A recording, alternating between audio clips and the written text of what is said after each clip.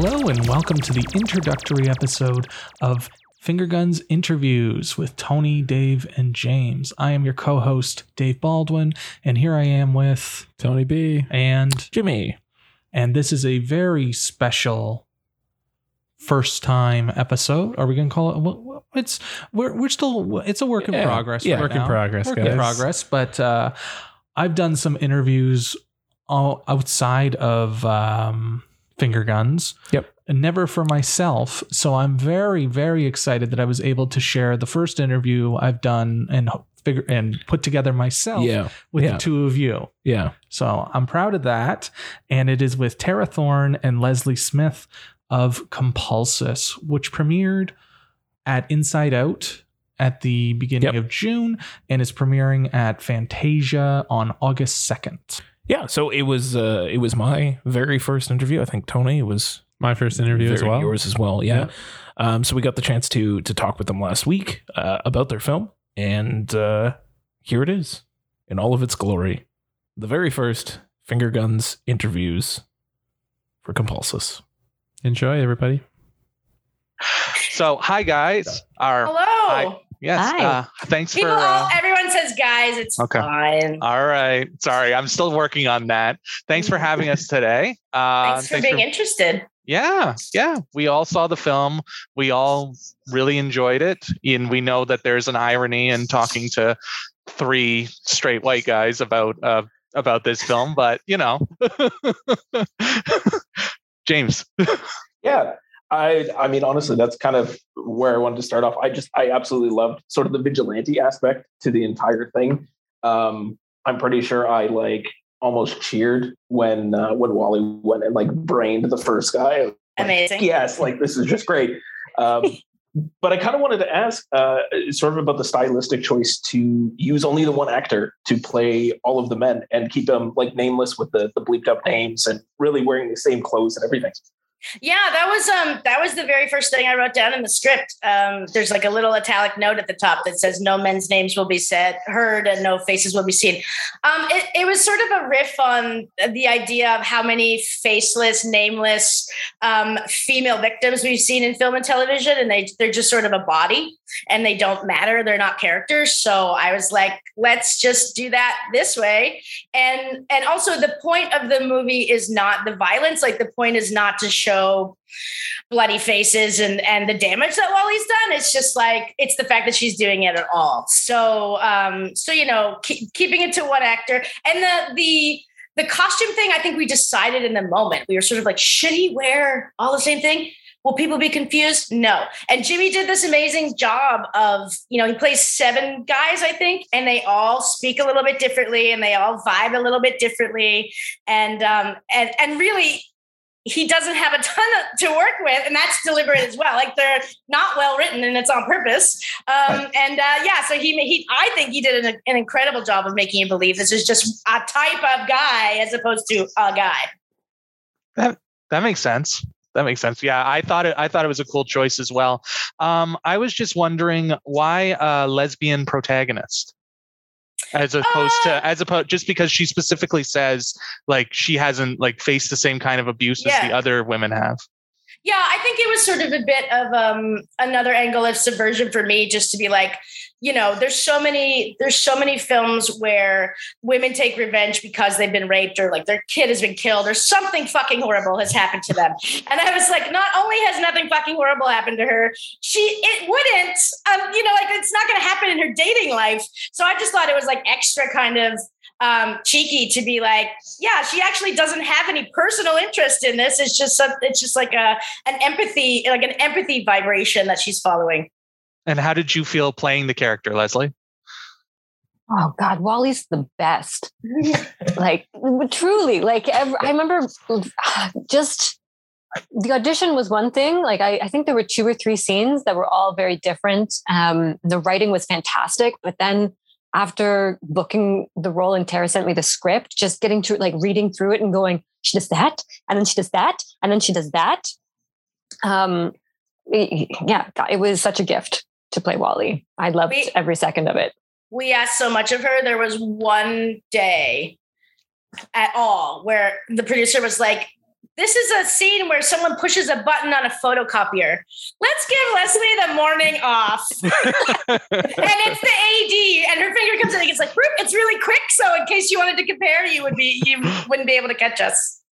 I know that's not my hand. Now it's going to be the only thing we see every time we watch it. Yeah. Like, boom, movies are fake. Okay, I have a question for Tara. Yeah. What inspired you to make a film like this? How much of what happens in the story is a lived-in experience for you? Thelma and Louise is, of course, like my touchstone film. It changed my life when I was 12, and it's 30 years old now, and I kind of can't believe it. And it was also supposed to change the landscape of film, and did it? It did not make things better for women as actors or writers or directors. But that film, of course, has a tragic ending. But I always love this idea of women kind of just taking the power, just like systematically being, faced with all of the things they've always been faced with, but finally going, no more. So I was interested in that. And in terms of lived experience, I was just getting very, very, very, very angry. And going back to the moment I always cite is when Seth MacFarlane hosted the Oscars and he sang a song called "We Saw Your Boobs," and it was all about all the women who had done topless scenes, and many of them were Oscar winners, Oscar nominees, and some of them they cut to them in the audience and they were gamely smiling, and I was like, fuck this, fuck you. And then after that there was Me Too with Harvey Weinstein, like that, all that stuff. And then Jian Ghomeshi, Jian Ghomeshi was like one that really hit close to home for me. I worked with him on Q a little bit, and so I knew some of the people that were involved in the case. And it also just felt like the Canadian version of Me Too, where it's like every woman I knew was talking about it. It was like the dawn of live tweeting trials, and I found out how many women I knew, close personal friends, family, were survivors. And I was naively thinking that we'd all gotten lucky. And it just wasn't true. So, I was just really angry and thought, if women were as violent as men, there would be no men, because there are so many women just walking around with this trauma like it never happened to them. And I thought, well, what if we flip the script on that and just gave it back? Oh, that's incredible. Well, you did a great job. It's a very, thank you. It's a very angry film. Like you can tell that you're passionate about the story, and it shows. Cool.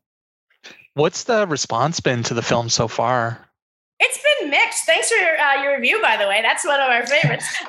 Thank you. I liked it, so I'm glad you guys read it. Yeah. We read it walking into the Inside Out screening. Yeah. Nice.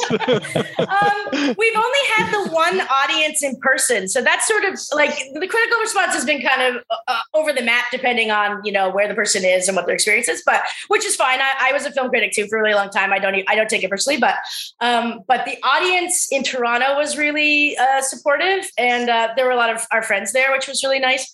And we all kind of got to watch it together for the first time since the screener. So it's been good. I am very curious about the Fantasia audience, because I think as a genre film, we're disappointing. So I don't want people to come in thinking it's going to be gross and bloody when it's just not. Mm-hmm. It's still a pretty visceral film. Like you still, like Tony said, it's angry and you have the passion in it. So I hope that the audience responds to it well. And, hopefully there's a lot of shitty men that are looking side to side like, maybe not. The other one that I was thinking about was the relationship between Wally and, her name is escaping me. Lou. And how it kind of progresses, and then it's a little toxic near the end. Yeah. And they're kind of people have said that. They're kind of egging each other on type thing. Yeah. You don't like that people say that? That it's toxic? No. I mean, Wally's gone down a certain path of which I don't know that there's a way back from, which I think if you were in a romantic relationship with someone, that would become very difficult. Yeah, right? a little bit. Just dead silence all the way across. It's funny because Lou was originally a cop, and when I changed her job, I said to someone, does it have as much impact if she's not a cop? And someone said, if I found out my new girlfriend was a vigilante, like that would be a problem. It doesn't matter what my job is. I'm like, yes, you make a point. You make a point. But I think Lou plays interestingly to straight women. They're like, I don't get her motivation. And I'm like, I know you don't. You don't need to worry about it. She knows her motivation.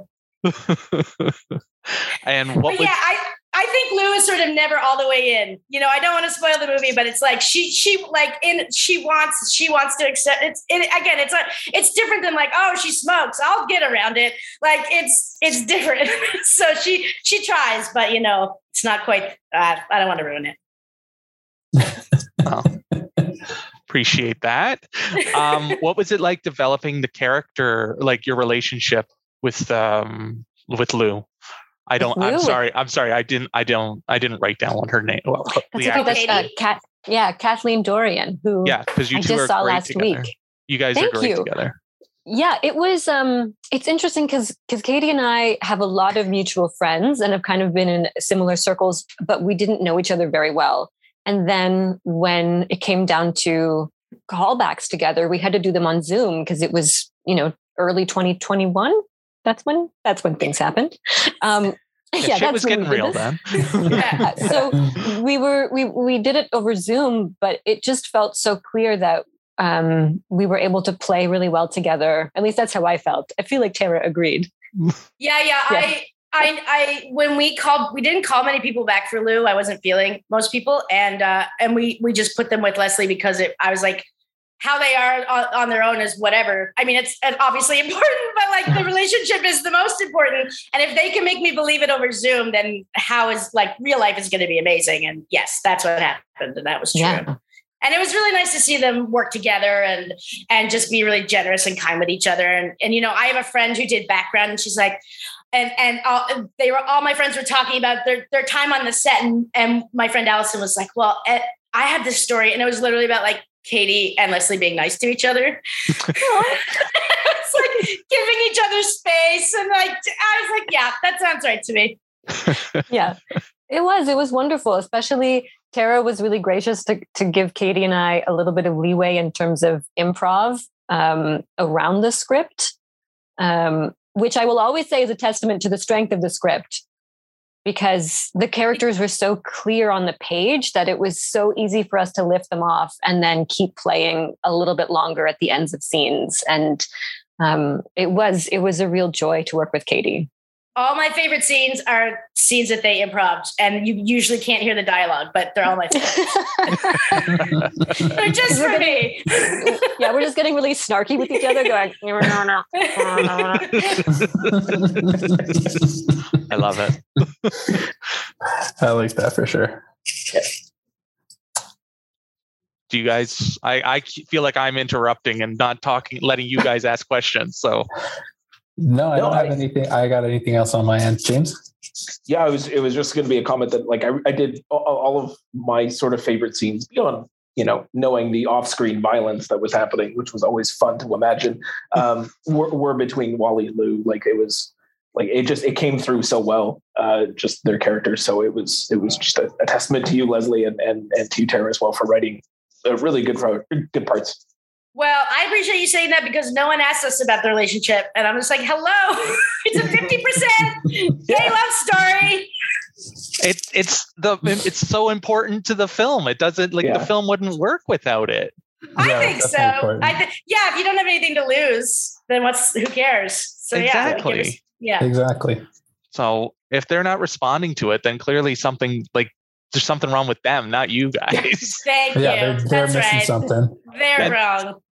And the relationship with the sister, and how it's kind of put off until the end, where you're as you're going along, there's like that tension where you're like, something's not right, something's going on.